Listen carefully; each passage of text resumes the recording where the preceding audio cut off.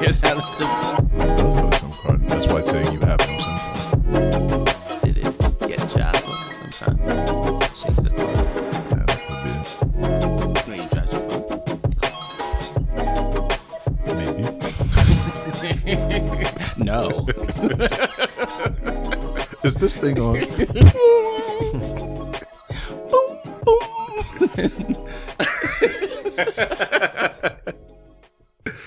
Oh gosh. Whoa.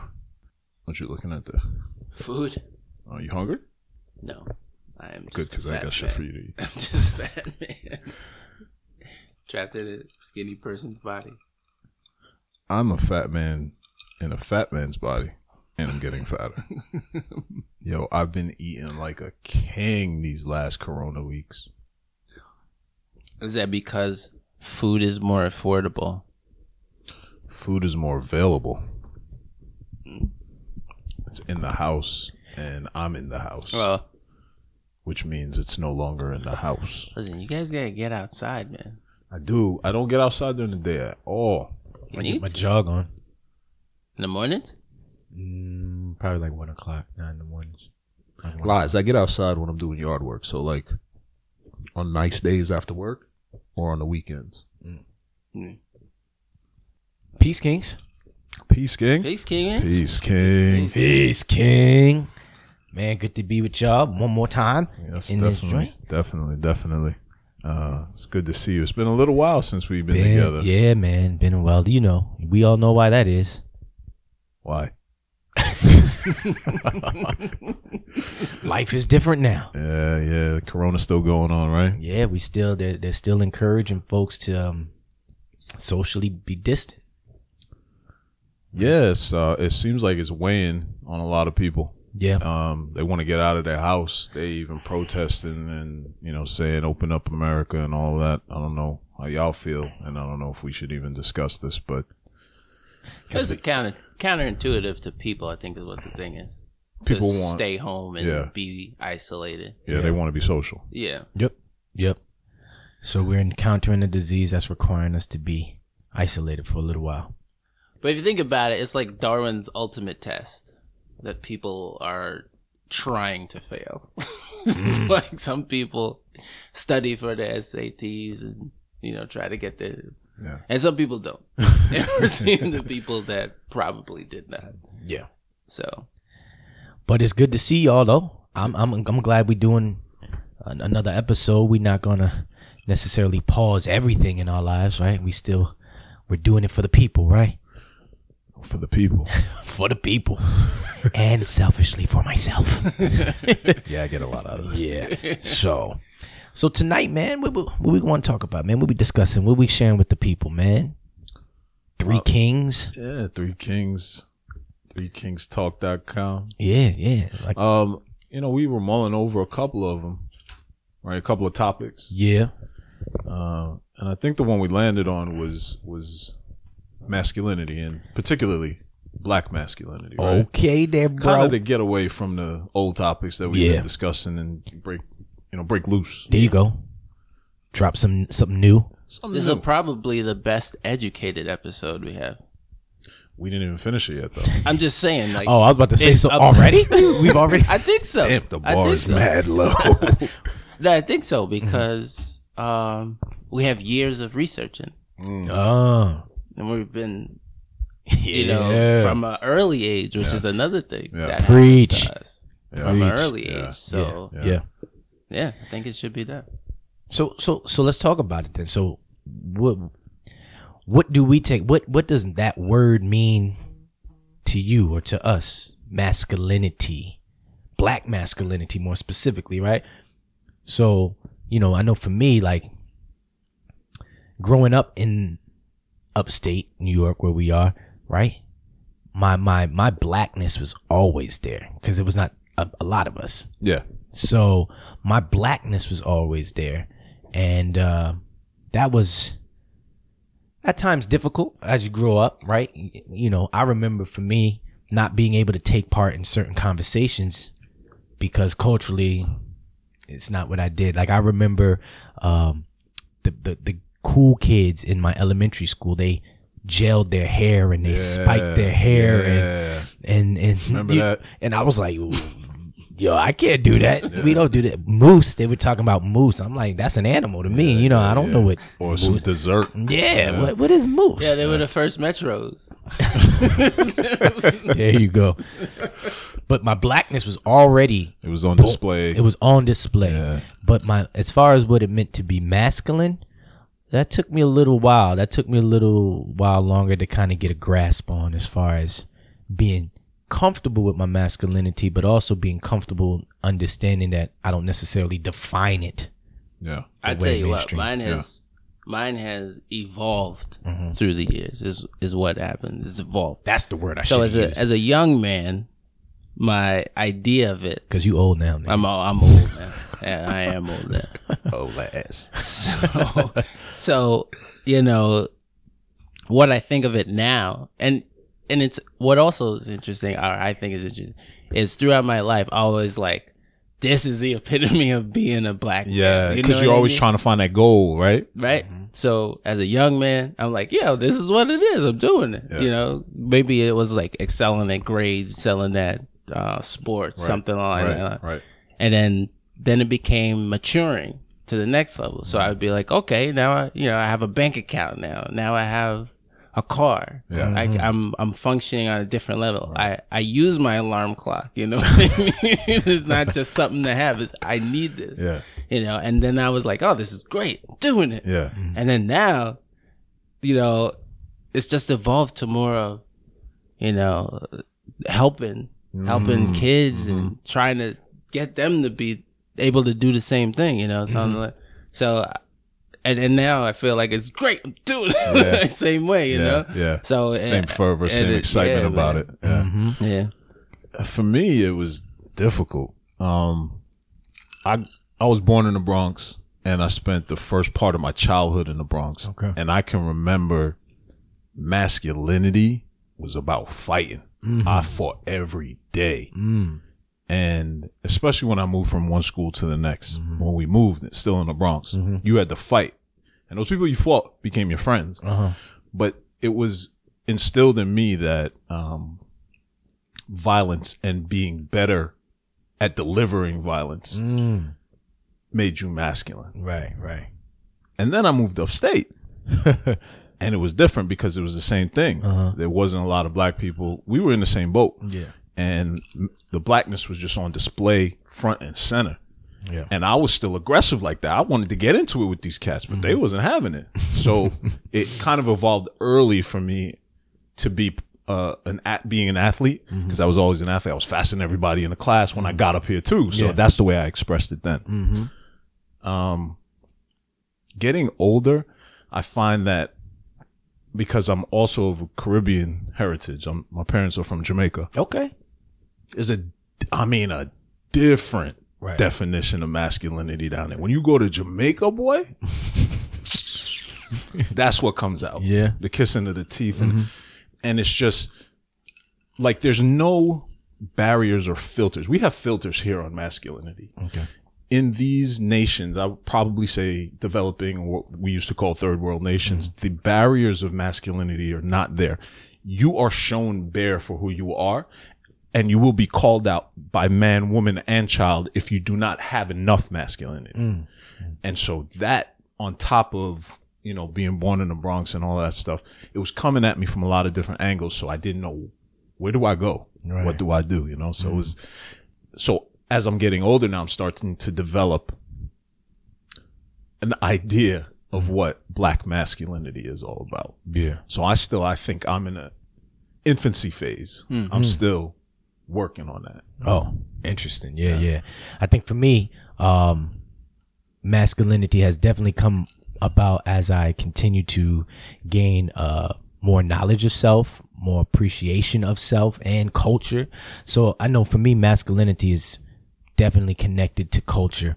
And I'm almost in the, well, I won't say the same boat, but I agree with you, Andrew, in the sense that I tend to now define my masculinity by how I can help others, right? Or how I can inspire others, encourage others, things of that sort, as opposed to defining. But, you know, growing up, I defined my manhood by other things, right? I was never a big fighter. I would fight if I had to fight, but I was never a big fighter. I was actually most of my life skinny, too skinny to fight, really.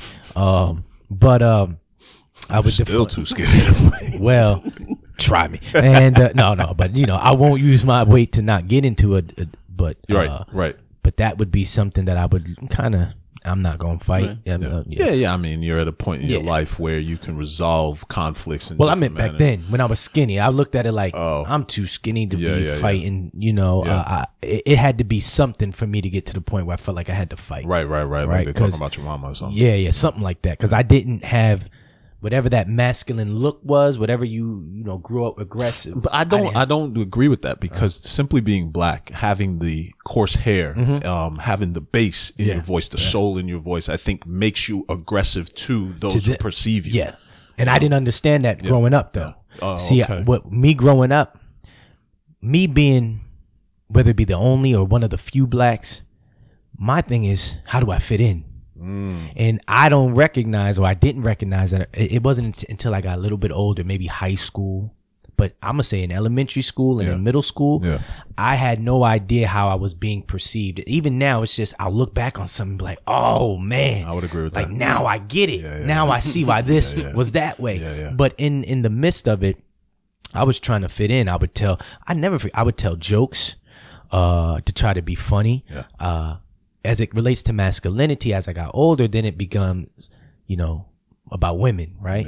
And, you know, the conquest of women, for lack of a better term. And I'm gonna be honest, for me, it becomes a little bit about the lying of the conquest of women, right? Okay. Because you can't, you know, growing up, you gotta act like you got some kind of game. I mean, as far as what masculinity, how I was defining it at that stage.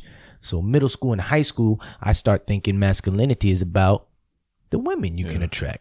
And as far as guys are concerned, the guys you hang out with, right? And because we grew up where we grew up, like, I remember around 8th grade is when I remember thinking to myself, I'm not going to put her on blast, but I remember there was a popular white girl in middle school when we all went to the same middle school. And the rumor was that she liked me. I was not a cool dude. I was not that popular. And I'm sitting here like, what in the world would make her like me? Yeah. And this is around 8th grade is the time where hip hop for us, and hip hop begins to spread its wings. Everybody, not just black and Latino or inner city kids, everybody begins to listen to hip hop. And one of these things where you look back and be like, I get it now. I'm looking back. The only thing she liked me because I was black, and we went to and the it was same in school. at the time, And it was in. But I remember we ended up going to the same high school together. She would only date black guys, but I never even hung out with these black guys that she ended up dating. I didn't dress like them. I didn't follow a fashion, not at that time. But again, I start recognizing how black becomes in style. So as a result of that, when I get to high school, I do understand that there's a little more about this intimidating look, right? Who I'm hanging with, who I roll with. If I can hang with some brothers that look like they don't take no stuff, then I'm like that by association. You're going to be perceived that way. Just by association. So masculinity becomes those two things for me, like conquest of women and looking cool enough where you know, other dudes is like, yo, what's up? Cool. Well, I think it's interesting to contrast what the both of you said about your earlier stages. I too am from Caribbean parents. And that in itself, I think, is another show sometime. Well, I'll be listening. I'm also from Queens. So, you know, but the thing for me is that growing up in Queens, there's a lot of black people. There's a lot of everybody. So, you know, like my earliest group of friends is just other dudes, similar like backgrounds. Views. Similar family life. And the earliest thing I remember, it was like defending yourself, like you said. See, that if somebody's gonna come at you, it's like, how long is it gonna take for you to fight back, to step up? And that would determine which groups of friends you would have, right? But I usually want to fight. I didn't usually want to fight anybody, so I start kicking jokes on it. I start burning you. And then if you can't keep up, then I win. Well, and you look stupid, right? That's definitely another form of masculinity in the black community. Yeah. Right? Is how you rag on somebody. Oh my God. And how you take it. And how you take come it. back Yeah, when they say exactly. something. Right. Yeah, So that's where, because we were, Queens in the early 80s was stoop to stoop, until the lights come on, you get help. But so then, coming up here, I'm ready to kick the dozens to anybody, or I'm ready to diss anybody for any reason. Yeah. You know what I'm And saying? they wasn't ready for that. They Not wasn't even doing close. that. And that's So probably then- why we congregated and got together, because we were of the same ilk. You know what I'm saying? Yeah. Like if you couldn't take it, then you know what I'm saying, Yeah. you're gonna get it more. Yeah, man. Yeah. We had some characters in our crew, Oh, right? facts. That Facts. that would definitely get you on the joke tip, Yes. and you had to have some tough skin, yo. You still do. Yeah. You still do. Yeah. But I think it's a testament to how we've survived, for lack of a better term, survived coming up in a situation that wasn't familiar to our background, right? We had to always try to fit in. And this is the way that we stood out and then was able to come together, and gel our relationships because we had those same type of characteristics. And, it's been an amazing ride with you guys and Definitely. Yeah, and you know what? Another aspect, not to like completely derail the track, but I also remember the first time that adult approached me as an adult. I was 13. 13. And this dude was talking about fighting me in the mall, like a parent or something. Word. It was like, Wait, Really? you were up here? Or you were in yeah, Queens? by the time I moved up here. Yeah. Yeah. Yeah. Word? Yeah, man. There's a study that shows, I remember talking about in one of my classes, there's a study that says black boys around starting the age of 12, are perceived by white folks as adults, and they're treated more harshly like adults. For instance, if you're a boy, like 12 years, 13, you get in trouble in school, they won't look at you as this is a boyish mistake. child, They'll look at you like you should have known, and you get harsher punishment. So Yeah. I fully can believe that situation where it Well, happened. it's so funny you brought that up. I was just watching a program on the TV, and it was about black women who are perceived to be older than they are and sexualized earlier in their life Definitely, yeah. than their white counterparts. And so it's that same type of mentality, although it's a different thing, sexuality versus, responsibility for black men. But it's that same type. You're older than you actually are. And Right. Yeah. it's a sad thing to have to talk about. Yeah. Yeah. And I think that the experience, these are experiences that black folks have. So this is what makes black masculinity different than white masculinity, for example, right?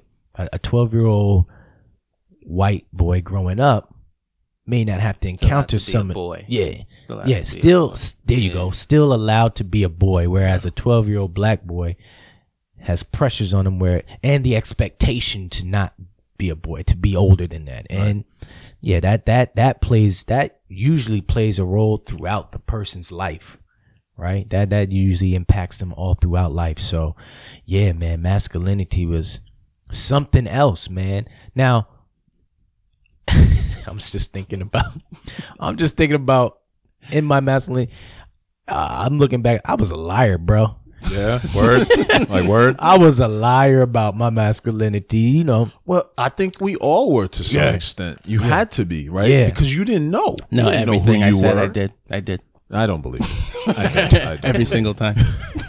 But when I say I'm a lot, like I did a lot in the name of, like you said, I just had to play the role. Well, I'm not saying you was lying on some skins. You might have been, but that's not what I'm talking I definitely about. lied on some skins. I definitely did that. I'm gonna be, because I can tell the truth now. I didn't lose my virginity. Dang, is mama listening to this? She might be. Oh, Mama.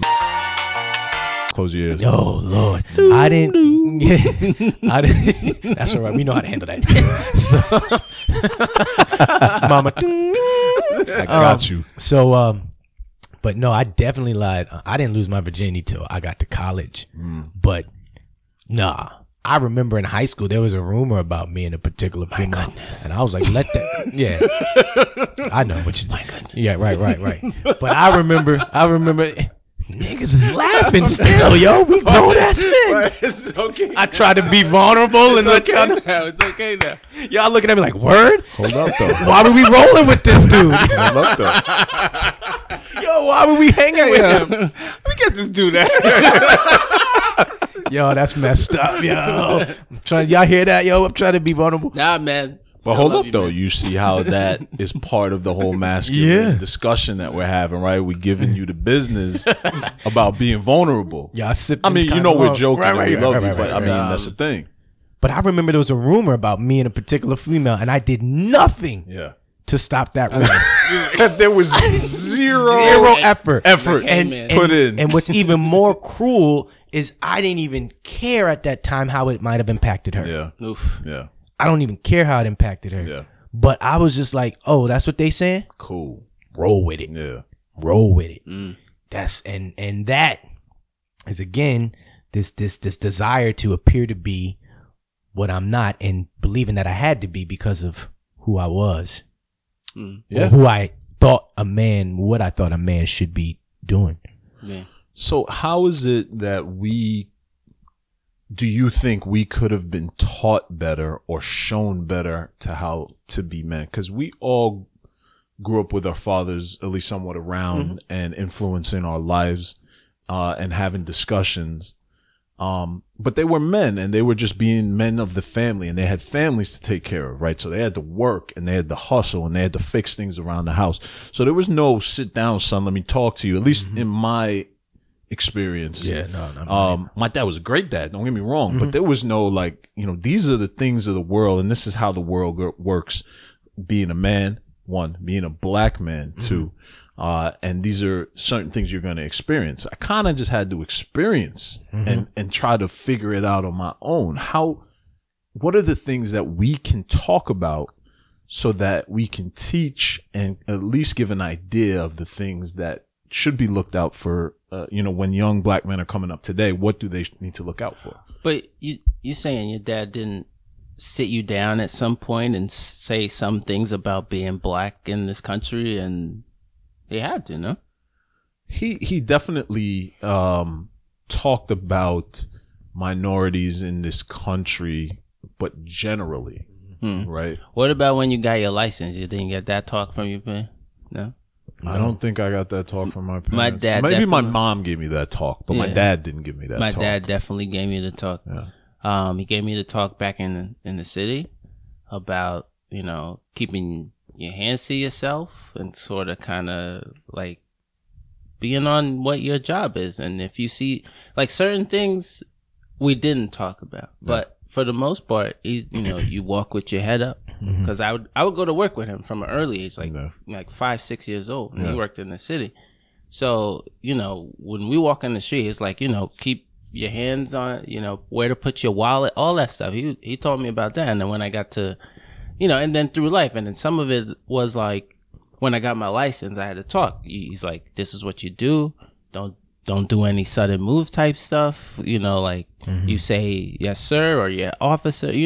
I definitely got to talk specific times in my life. So I don't think I got the talk per se, but I got, so I was able to observe how he interacted. And so I absorbed sort of what he did and kind of mimicked what he did.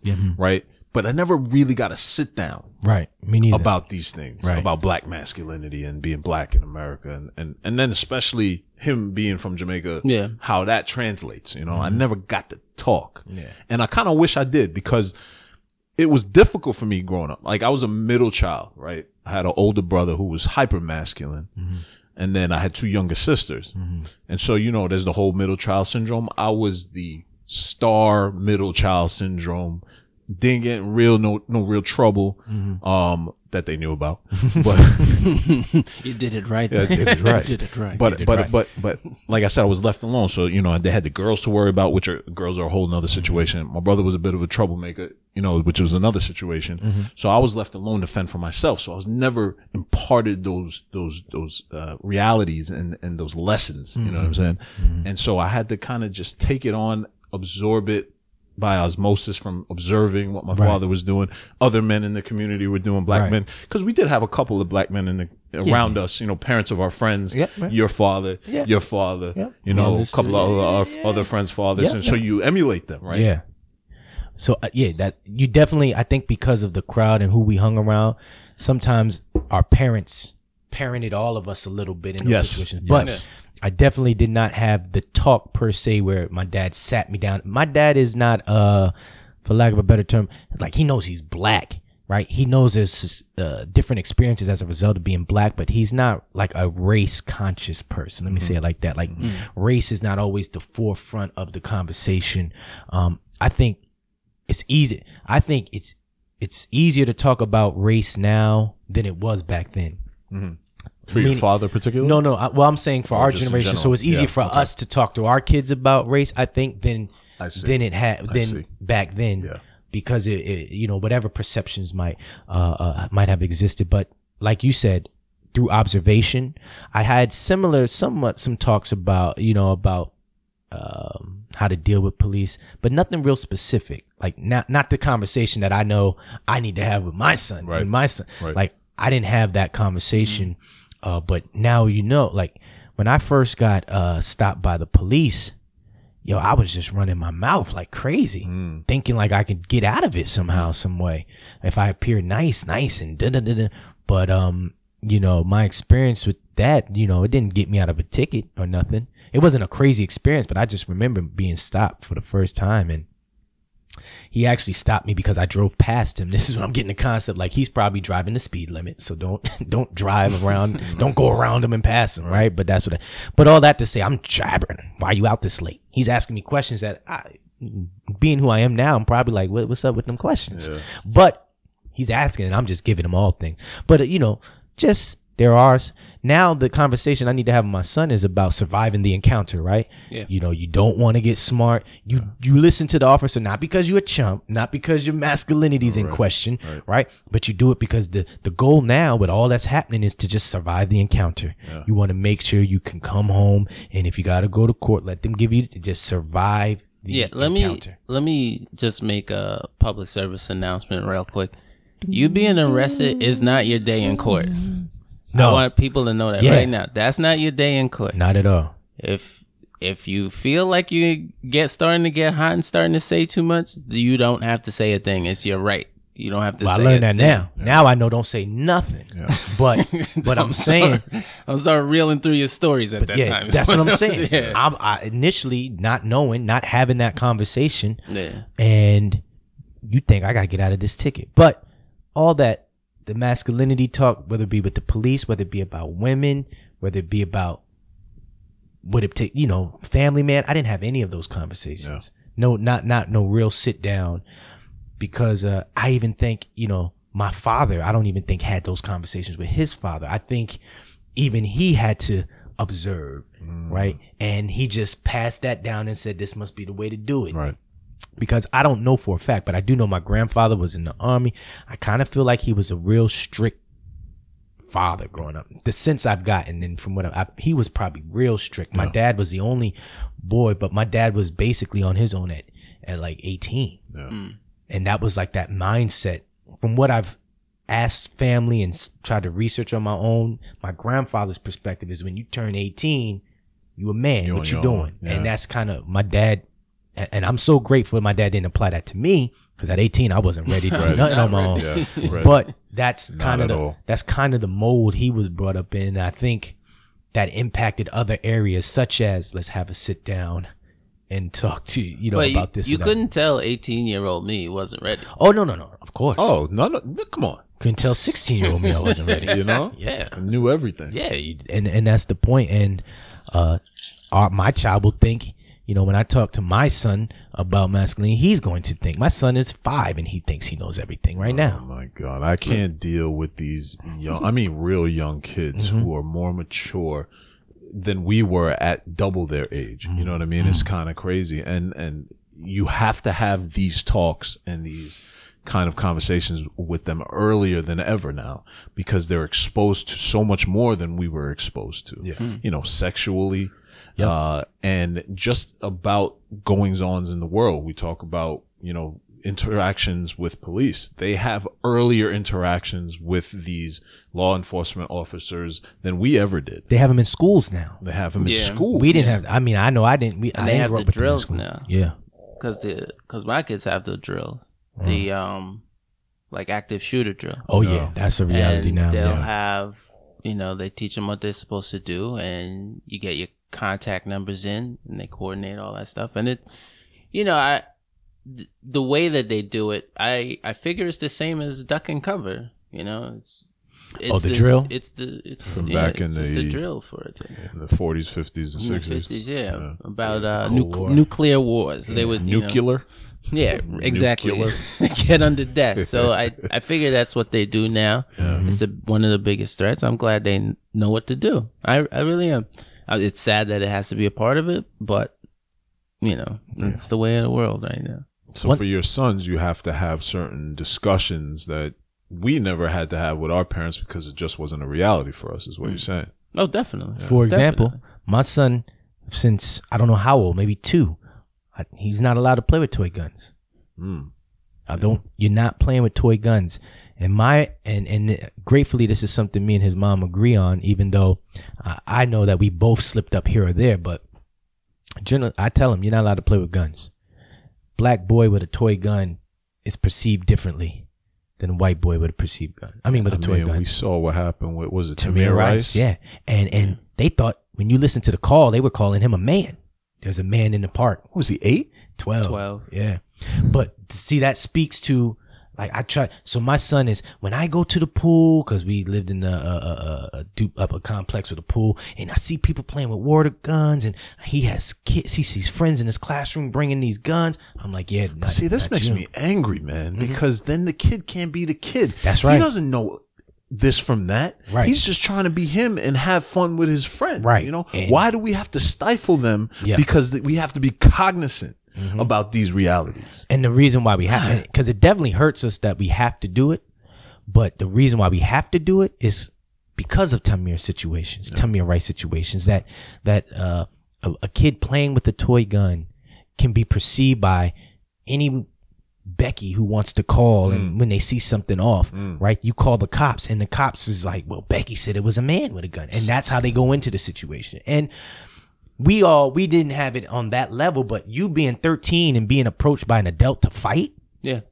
that's crazy. Yeah, that's out of control. That's I crazy. think I was taller than him. I was about 5, maybe 10 at that time. But you were also blacker than him, I bet, right? Of course. And that's what was really what it was about. But you know the worst part? I think I could have beat him. That's your stupid ass 13-year-old mind working. I think I would have dropped. I still think I would have beat him. I had the jab reach, But see, the point is, at 13, I broke him down. I would expect you to think that this grown man, I would hope he would be mature enough to say, why am I trying to fight a 13-year-old? Or why am I trying to, even if he didn't know your age, why am I Because trying to fight? I think it challenges their masculinity. Yeah. Right. Oh, definitely. Right? That's what it was. That's what history says. Yeah. I mean, even when you look at it historically, and I mean, I'm one of those guys who I've had my degrees in black studies, and I've always looked at the role that race plays in interaction and in culture. Like when black men were being lynched, right? They were also, a good number of them would be castrated, right? Why would you castrate a black man? Well, the saying was, a black man's penis was intimidating to white men, right? And black people, black men and women, end up being hypersexualized based on the perceptions that the dominant culture, white men, had based on their organs, right? It's all, if you look up Sarah Bartram, they hypersexualized this black woman because they weren't used to seeing someone with that body. So they approached these body parts to say, the reason why her body's shaped this way is because she's hypersexual. Is that the one that they paraded around around the country to show France, off? in the zoo? Yes. Like her, so for lack of a better term, her breasts and her buttocks and all that were bigger than European women's. Right. But the reason why they say that their explanation, which they called science at that day, was because this woman is hypersexual. The reason why black men have larger penises, and we know that's stereotypes or whatever, but I'm just telling you what they said at that time scientifically was because they're hypersexual. They're beasts. They can't calm down. Right. So, but it was a check on their masculinity. A lot of that is about that. Dr. Frances Cress Welsing talks a lot about that in ISIS papers, about all this symbolism that's all based in white masculinity and how they feel emasculated around black men. So in a lot of areas, so they treat them a certain way to emasculate them in other ways. You heard them like drop them cuts the sources, line, huh? right? Yeah, it did. Yo, yeah. I gotta look those like up. a Yeah, the reference ISIS paper. papers is good. Yeah, Yeah. yeah. Symbolism. I mean, she talks about it as far as golf. The reason why the gun is shaped that way. I mean, she goes into it because she thinks all that is connected. The phallus symbols. and all Yes, that. yeah. But so one of the things I'm glad that I've developed over the years, right, is that looking beyond my present situation, right, I was able to identify with other forms of masculinity, right? When we're growing up, we don't know other forms because we're here. We're in the moment. We're in, whether it be our individual specific locales or just the greater United States of America, we don't really, America is not good at exposing other cultures and seeing other viewpoints, right? We're in America, we just view our points. But growing up, being able to see, other forms of masculinity in other cultures, I mean, I think that helped me a little bit as far as developing where I'm at now, where again, for me, what's being masculine is helping somebody along the way, where I didn't necessarily feel that way before. I feel like there's a switch. Maybe it's internal to us as humans, but I feel like we're all of the same age range, and I think there's a switch sometimes at some time in your life where you like, all right, now I need to impart. Like, I'm done absorbing and taking in. Now it's time for me to give back. And I think that's where we are right now. Cause I feel that same way. Like, I got a nephew who's in his early 20s. Okay. And I love the kid. He's a great kid, but he's a little bit lost. And, you know, full disclosure, my brother passed away. His father passed away. So I'm not trying to be his dad, but there needs to be something there. And I want to be that for him. Yeah. You know, and I try to instill in him because he lives with, you know, his sister, his mom. He has a couple of brothers, but he's the older one. So he's the one who's going to impart on his younger brothers. Right. The trope or the example of masculinity, right? So I want to impart on him. Right. And so I think we're at that place where, and for me particularly, it's him that I want to impart that on because he needs it to, I think the most, because he just doesn't have that father figure like you and I had at that time in our lives. You know, man? Yeah. That's gotta be tough. Yeah. I think for me, the moment where I realized, well, of course, when I had kids, I had my daughter when I lived in Philly. She's 14 now. And, I just knew, like, when I was about to have my daughter, it's like, yo, about to be different now. You know, things about to be different. And, I knew that I had to carry myself a different way. And the questions of masculinity comes in because you recognize what I used to hold as being masculine would definitely not be something I want my daughter to identify in as a father. Right. Yeah. I'm trying to get as much tails I can. Right. Yeah. See, you know what I'm saying? And then your daughter now put the brakes on like that. that's who you want. That's how you want your daughter to see. Yeah. And you know, a lot of you know, my daughter, she saved my life in many different ways, but that's one of the ways in which I really had to come to grips with, hey man, your life needs to alter. And I ain't get it all the way right, but it definitely was a big shift. And you know, that it was around the time she was born that I was like, I stopped going out on a regular basis. You know, when it used to be every weekend, yo, what y'all doing? Let's hang. Let's do.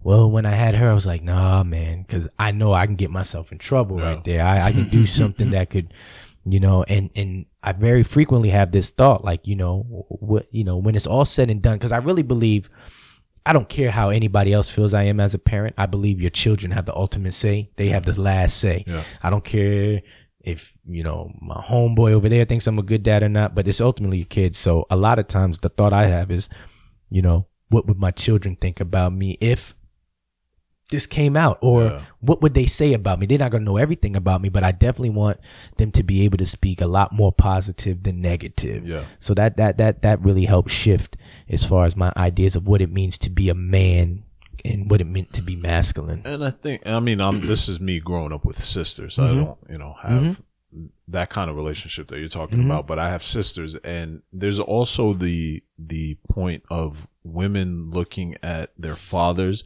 and seeing a potential mate, you know, having the same characteristics as their father, right? Right. So if you're that dude who's out all the time, is it going to be, That's you know, what the she's kind gonna of be guy attracted she's attracted to and wants to be with, right? Because that's the example that's been set for her of what a good man, because you're her father. Good, bad, or indifferent, you're her father. She looks at you as this, you know, guiding light, this quote unquote God. Good guy, yeah. Yeah. That's what's good if to her. that's what's Yeah. supposed to be good, then that's what I should be seeking. Yeah. Right. And so that's another aspect to, you know, what type of masculinity are you portraying to your young daughters? And is that going to roll back around with the type of partner they end up with at some point? Definitely is. That's why I am the toughest father on my daughter. Toughest father. So I'm making it real tough for whoever's out there looking to mate up with my girl, because you got a tall. You got some work. You said got- you got a lot I'm of in work the to head do. every day. She can choke you out and she can outcook you. She's gonna be that chick And she could read faster than you. and do that. So Did I say choke you out too? Did I mention choke you out? Yeah, because she choked you out twice. that's the type of example I've been building for my daughter. I call her warrior princess. First of all, she's out there in the yard with me, and that's what an idea of what modern masculinity means for me is. Now I'm able to show my daughter that yes, I can be the tender, loving dad, but I'm also the dad that you're in the yard and you're working right next to me too. And I love seeing that because she does work hard and she eats like me too. So I'm real proud of that. That's dope. That's dope. That's dope. I will say that we turned out to be some pretty dope dudes, man. Yeah. I mean, honestly, when you think, come on, man, you know where we came out. We all came out of some high school, and I'm not just talking. I'm just saying, just think of all the dudes who were cool in high school. Yeah. And how many of them have stories that they, I mean, nah, man, a lot of people got stuck here. A lot of people. And I'm not saying being stuck here alone, man, but I'm just saying like I look at it like I was blessed to get out of this place for a little while. Yeah. And like, look, we doing this podcast. We're successful family men. We have, good jobs. We ain't get stuck here being waiters. Not that anything's wrong with that, but I'm saying our experience, our lifestyle, it has gone beyond the limits of this particular locale. Yeah. And I know what it looks like. I mean, I have a sister now that finally had got out of this area. My little sister, she's finally out. And I just thought for the longest time what was holding her back was that she never left this place for a long period of time. Yeah. If you don't leave here for a long period of time, definitely it's like a bubble. Yeah, like when this becomes, you can't, as if this place becomes your world, it's like when you go somewhere else, it's like, what? Yeah, it's a shock to the system. Like you just need to get out. And I'm looking at it like, man, it's almost like we done full circle. We went away and we're back here, but we're not back here the same. We're not the same. We transformed. That's right. We definitely transformed. did. Yeah. Even to the point where we could be with families here, but it's a totally different experience. We're not just monotonous. Hey, we've been here, we're stuck here, and we're just gonna have another generation of us here. Yeah. But did you guys ever feel like you were stuck here? I never felt that Not way. even once. Yeah. No. I don't think the people that got stuck here felt they were stuck here until they sit back and look back on some things. Like, I think we took advantage of some things. So let me just say this. Like, when I was in high school, I don't know why I thought it was not cool. I mean, I knew I couldn't do it because I had a mom that would beat me all the way up into high school, right? She would hit me if she had to. Was your mom my mom? It might as well be. I feel like your mom probably would have done the same thing if I did some of the things that I did in front of my mom. Your mom probably would have had the same reaction if I did it to your mom. I mean, that's the point why I was because we grew up very similar. Yeah.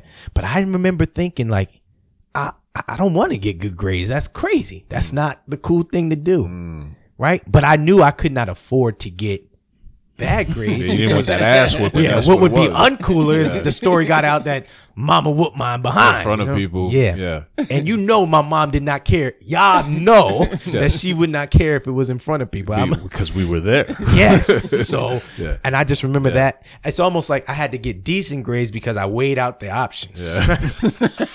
It was like, yo, I'd rather get decent grades and look uncool in front of y'all. Man was making life decisions at 12 years old. Yo, man, I really felt that way. Then not get good grades. And I wasn't a great high school student, man. I will say that I graduated high school as a C student, so I wasn't that good. But I did know that if I would have been a D or a C plus student, I'm sorry. But if I was a D or an F, nah, man. Yeah, it wouldn't have worked. It would not have worked, man. Yeah. My C plus almost didn't work.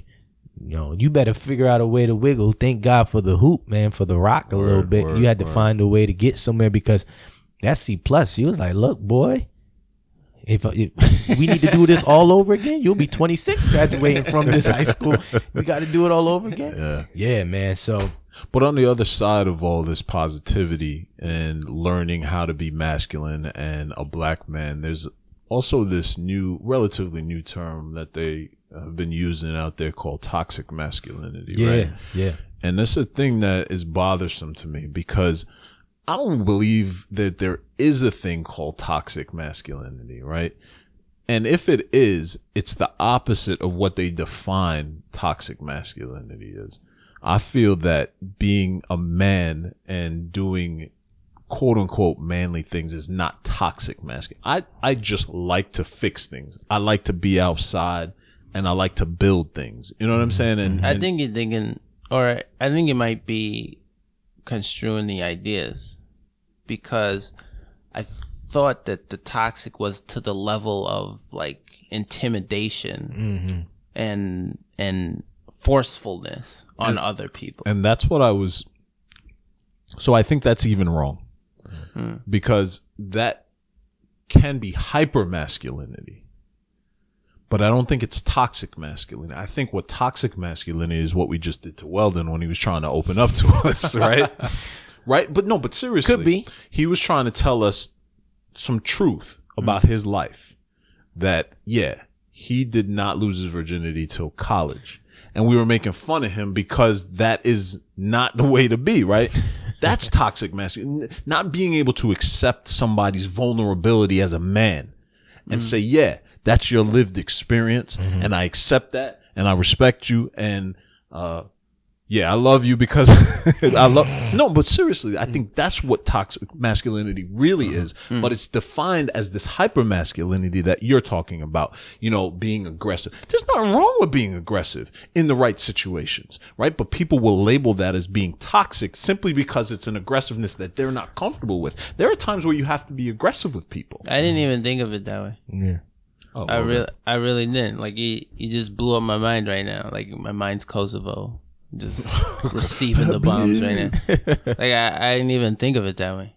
That's a real 180 Swiss on it. Yeah, man. So I listen to a lot of people who talk about the term toxic masculinity and the way they use it, and it's about being just aggressive and hyper masculine. And when they become uncomfortable and you encroach on what they call their safe space, they call it toxic masculinity, but it's not really toxic masculinity. It's just being masculine or hyper masculine. And then they get on you for that. It's a way for them to, put some sort of blame on you for being a man in a situation and acting with the testosterone that's given to you, And then I think on top of that, black toxic masculinity is about how we act within our own circles. And, the sexualization we're talking about, being hypersexualized.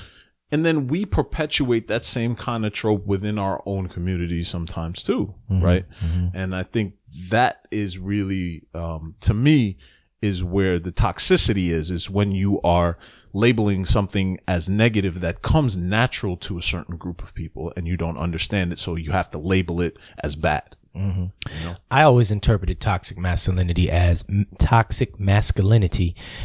again, I aligned it with intimidation that we live in a patriarchal society and patriarchy has not always worked for the benefit of everyone. And toxic masculinity, when somebody is just so stuck in these traditional roles that they won't budge, even if it's to the detriment of someone else's, whether it be freedom, even their own or someone else's freedoms or expressions, right? So I've interpreted toxic masculinity like for instance, now I'm not going to say this, I agreed with this, but I remember I was walking out, I was talking to a young lady, and when we got to the door, she opened the door for me.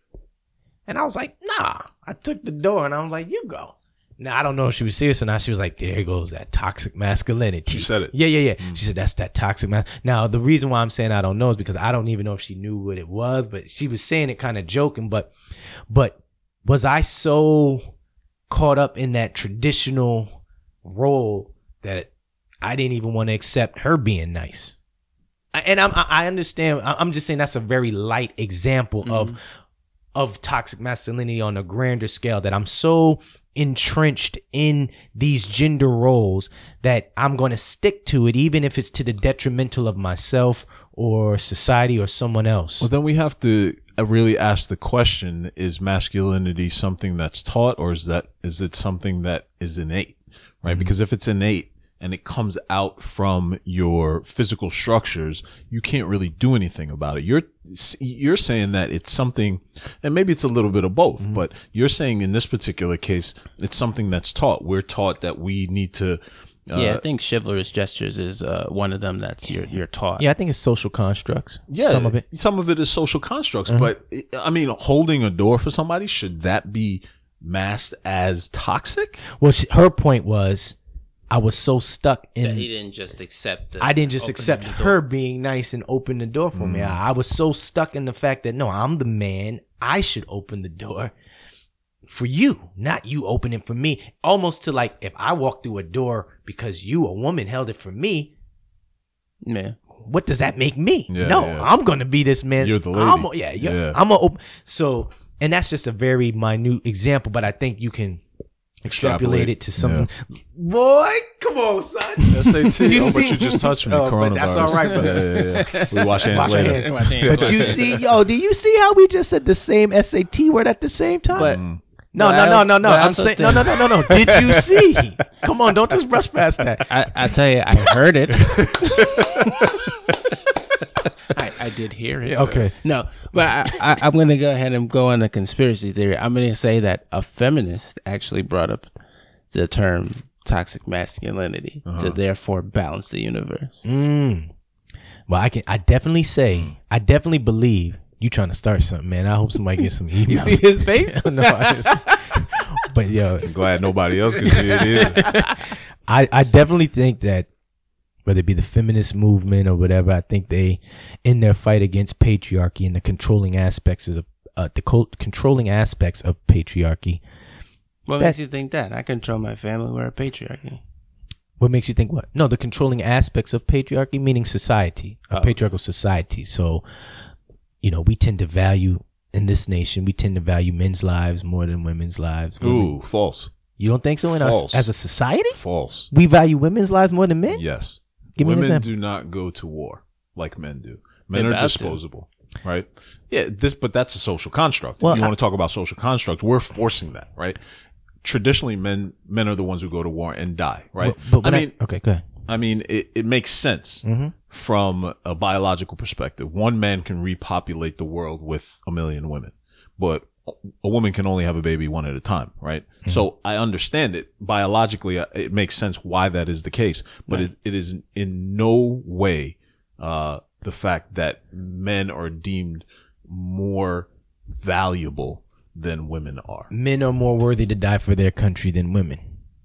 There were plenty of times when women were not allowed to, women were fighting to be part of the armed forces or whatever, right?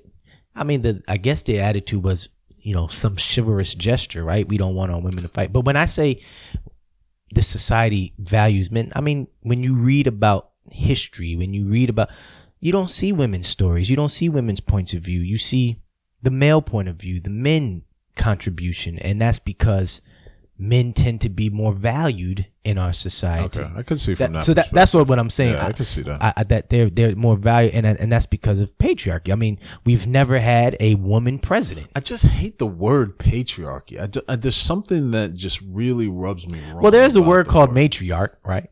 And it's also used in a negative way sometimes because they use it to a lot of people use that to justify why black folks are not succeeding. I'll say in quotations, that's air quotes for people who can't see. Because it's a matriarch. Because it's a matriarch. Yeah, the family structure is a matriarch. But again, that's a patriarchal notion, right? If you're in a matriarchal system, you're not going to be that's to your detriment. Right. Right. That's not a successful system. Yeah, exactly. And so I say all that to say there's a lot of value on what men bring in. It's not the same discussion as far as what women contribute. There's never been an equal. I feel like we just have our roles as men and women. There are some natural things. Yes, I believe that there are some things that are put upon us. Mm-hmm. I would agree with that.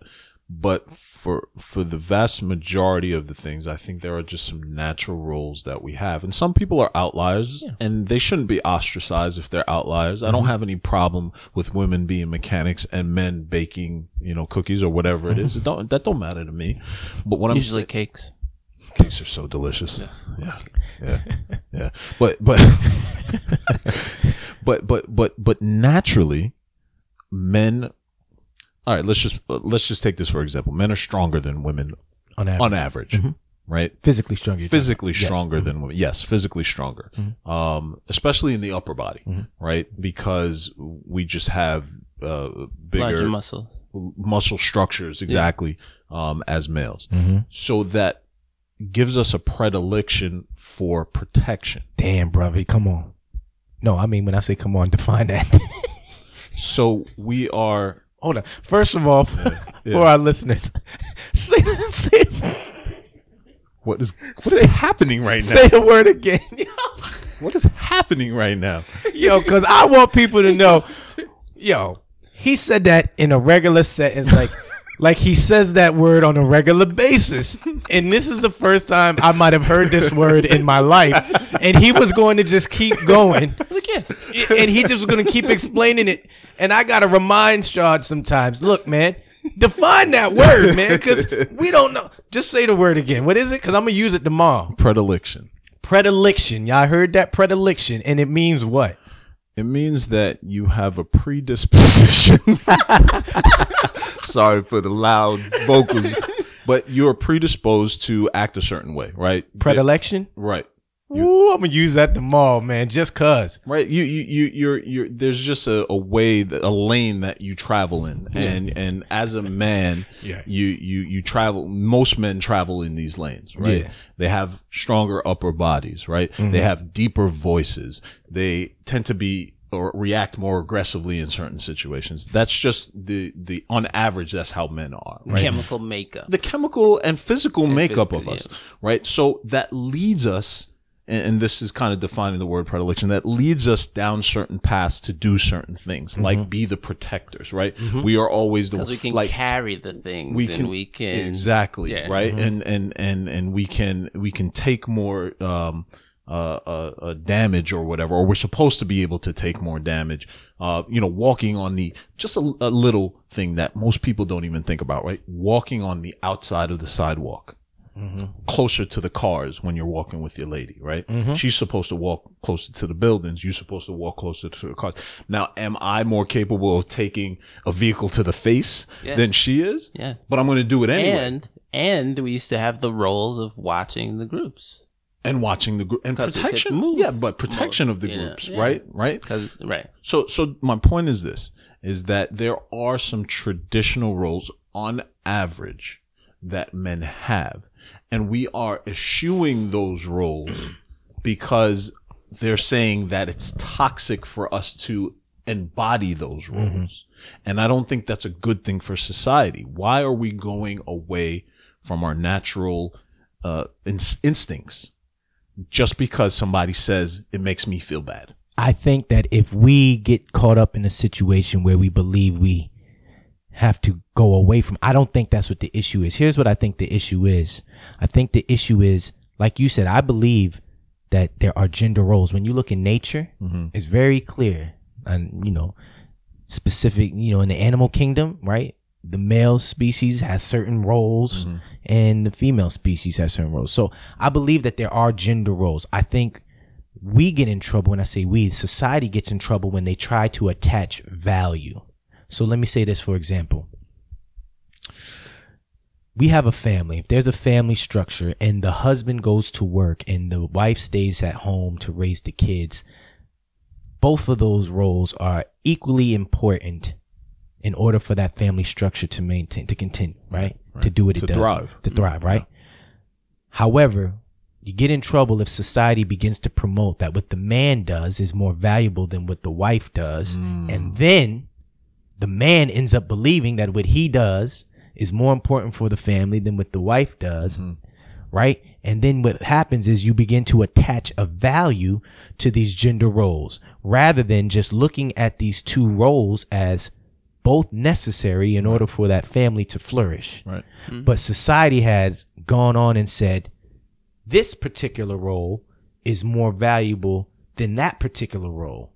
And now what ends up happening is people begin to attach values. Yeah, and there's a disparity. And now, and that's when everything begins. But I think that goes in line with what I'm saying. We have these natural roles. One is not more important than the other, right? But they're natural. So why are we fighting it? And maybe we're fighting against those natural roles because of the value system that we attach to it, like you said, right? Well, I don't think we should fight against those roles.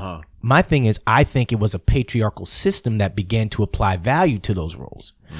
So what I'm saying is the reason why I think a lot of people, even myself, question patriarchy is because I'm questioning, for instance, because I thought a lot about this when we start thinking about when I was learning about the black matriarch and how she was blamed for a lot of the issues within the black community. They were blaming black women for that, right? But again, studying other cultures, there are other cultures that exist. In my particular study, we're in different African cultures where they did not apply a value to gender roles. But you go to if you look at African cultures, they're very clear that there are some roles that are for men, and there are some roles for women. Right. But they don't get caught up in trying to attach a value to those roles. Both of these roles are necessary in order for this family to function. So I'm saying, I wonder, and I make the argument that it was a patriarchal system that contributed to placing value on these roles. Because why would it if it wasn't a patriarchal system, why would it benefit the woman to create a system? Right. It only benefited the man. Yeah. The man is the one who gets attributed the value. So it must have been a patriarchal system that assigned that value. Yes. And that's what I think the fight is about. But I hear what you're saying, because or when they move it up a bunch, I think it is. Because if you start imposing that sort of, or you try to make things happen as your patriarchal system through your tools, it then goes that I'm infringing on something that's available to you, because now I've become toxic in the amount that I'm willing to, you know what I mean? Kind of like take over what you had. You know what I mean? So it's like that's when it's become considered toxic. You're not trying to be a part of society in the way of a back and forth. Now it's like it's all about mine. It's all mine. Is when it gets above what. So that's where the toxicity is coming in. Is what you're saying. That's the way I've always viewed it before. Yeah. And I think there's different forms of toxic masculinity. But I mean, my basic thought was just that whenever it infringes upon someone else, that's what makes it toxic. When it infringes on, I'm messing that word up, but when we infringe on someone or something else, that's what makes it toxic. So yeah, but again, it just, because what comes first, the chicken or the egg? That's the question. We are naturally more aggressive as men, right? And so, being so, we tend to take those roles about, like, all right, for example, say we invade other cultures, like men go to war, men do the invasions, men take over other cultures, men write history because they are the ones who either win or lose history. Women haven't been on the forefront. So the chicken or the egg question is it natural for us to infringe because we have a natural inclination to do that? And is it unnatural for us to purposely pull back? Like, it's not like, you know, are we going against our natural drives if we pull back from those same situations that you say are creating a kind of a situation that allows this toxicity to grow and flourish?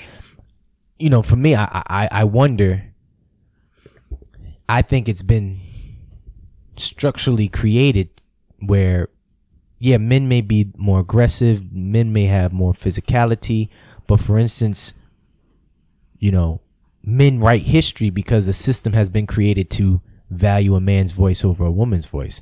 I don't know if that's natural. For instance, I don't know if it's a natural thing. Well, I don't believe it's a natural thing. I think it's been a systematic thing that we have. Most people have been conditioned to value a male's voice over a female's voice, right? There were probably women back who wanted to articulate their point of view and felt that their point of view was just as legitimate as a man's point of view. But because of systematic practices and because of systematic expectations, their voice was limited in a way that a man never had to experience. But see, that's my question. And maybe it's an internal question that I'm asking myself and I don't know the answer, but I don't know if it was something that was system based. It may have evolved into a system based kind of thing, but it had to come from somewhere. It had to develop somehow, right? There wasn't a cabal of people sitting around a table thinking, how can we impose our will over women imposing their will? There was some sort of natural occurrence that allowed that to happen and put us in where we are now, right? Where we're talking about, should we be as aggressive? Should we be infringing on the voices and the opinions of women? Should there be gender stereotypes and roles and things of that nature? We're talking about that. But we've gotten here because I feel there was some natural inclination to get us here. That was the natural order of things, right? And yeah, we're higher beings. We have thought, we have feeling, we have emotion. We can stop doing things against our natural drives as humans, as Homo sapiens. But Homo sapiens, I like that word. Yeah. I was going to stop again, but I figured they knew what that meant. No. But that's what I'm saying. I don't know what came first. Was it us, as a people, just because we had those natural inclinations as men to drive the system? Is that why we ended up here? I don't know if I can say that men like thought about and said, yes, we're going to hold down a group of people simply because I don't think initially, but I think that. eventually. You think that's how where it got to? That's how it evolved. Yeah. Is because once you get in power, your biggest thing is to keep It's power. to keep power. Yeah. And if you define power, as the ability to dominate over someone. Well, back then it was the control. Well, that's what I'm saying. Of what happened. That's how they define power. And then, well, what's the easiest way you can dominate? Well, we're physically stronger. Yeah. We ain't try to we're not making these arguments about mentally stronger or emotionally stronger. Yeah, it's physical. It's a physical aspects that we're talking about. That's the physical aspects, and that's that benefits us. Let's keep. We got to keep pushing. And that kind of trumps way. everything else. Yeah, Because it trumps everything. Yeah, in the physical sense, right? You're not gonna fight me if no. But what I'm saying, it trumps the mental strength, because if I could beat you down, I don't care how mentally strong. That's what I'm saying. Yeah. It doesn't matter if you're mentally strong. You can't beat me. So. Who cares about how I'm gonna tell the story this way? If you got a problem, we come fight. see me. Yeah, we gonna fight. No, we're not gonna do that. Okay. It's on site. If this was a physical, if it was a mental battle or an emotional battle, then maybe that's. But there's a little bit of an even playing ground. Yeah, but because physically, men on average are made physically stronger. Because I just believe I won't say, but that's just what we are naturally. For the most part, I think that men were able. When I say men, back in that day, they were able to say that's how we can continue to make sure this point of view is right. So is it our that's how they assign value is what I'm saying. Yeah. So do you think, and this is just a question that I'm putting out there, do you think it's a responsibility of ours as the physically stronger specimen to step back and allow more inclusiveness? I think it's our responsibility as men to make sure our masculinity does not become toxic. I still think men can be masculine. I think I'm a masculine dude, but I'm always trying to check my patriarchy. I'm always trying to check my, lack of a better term, toxic masculinity. I don't want to infringe. I don't want to do things or assume that I should be able to do things just because I am the man, or I don't want that assumption to infringe upon anyone else. And why is that? Because I think that that's a form of control and domination that people have accepted, but it's still, I don't think it's correct. So you don't think it's a natural order? No, I think what's natural is that for the most part, men naturally are physically stronger than women, but I don't think that that natural aspect should bring any more value to that man just because of that particular natural aspect. Because I tend to think women tend to be more emotionally balanced and stronger than men. I know that we all have, but I'm just talking about on average. And you'll find that women have a larger grasp, or equal or greater than grasp on intellectualism. Mm-hmm. Yeah. You see it in enrollments, like year after year in higher education degrees. Women have an aspect that has been ignored because of these things throughout the history. And I think it's to society's detriment in a larger sense, because now, just like you see, when you include a new group into certain areas, you have a new perspective on the larger goal for a greater amount of people.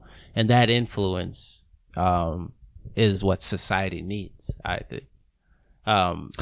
Because for the larger part, if you deal with a system that's masculine every single time, you're gonna lose an aspect of it. You can't do everything by the freaking hammer. You know what I mean? Yeah. There's a balance. You're saying. Right. Yeah, I agree that there's a balance in a lot of aspects of and that's life. What we're saying. I think that's what the argument has become lost, because the balance is no longer recognized, and there's assigned value that it has contributed to some other things. I see what you're saying. I think where my issue is that I think that we're trying to impose a forced balance.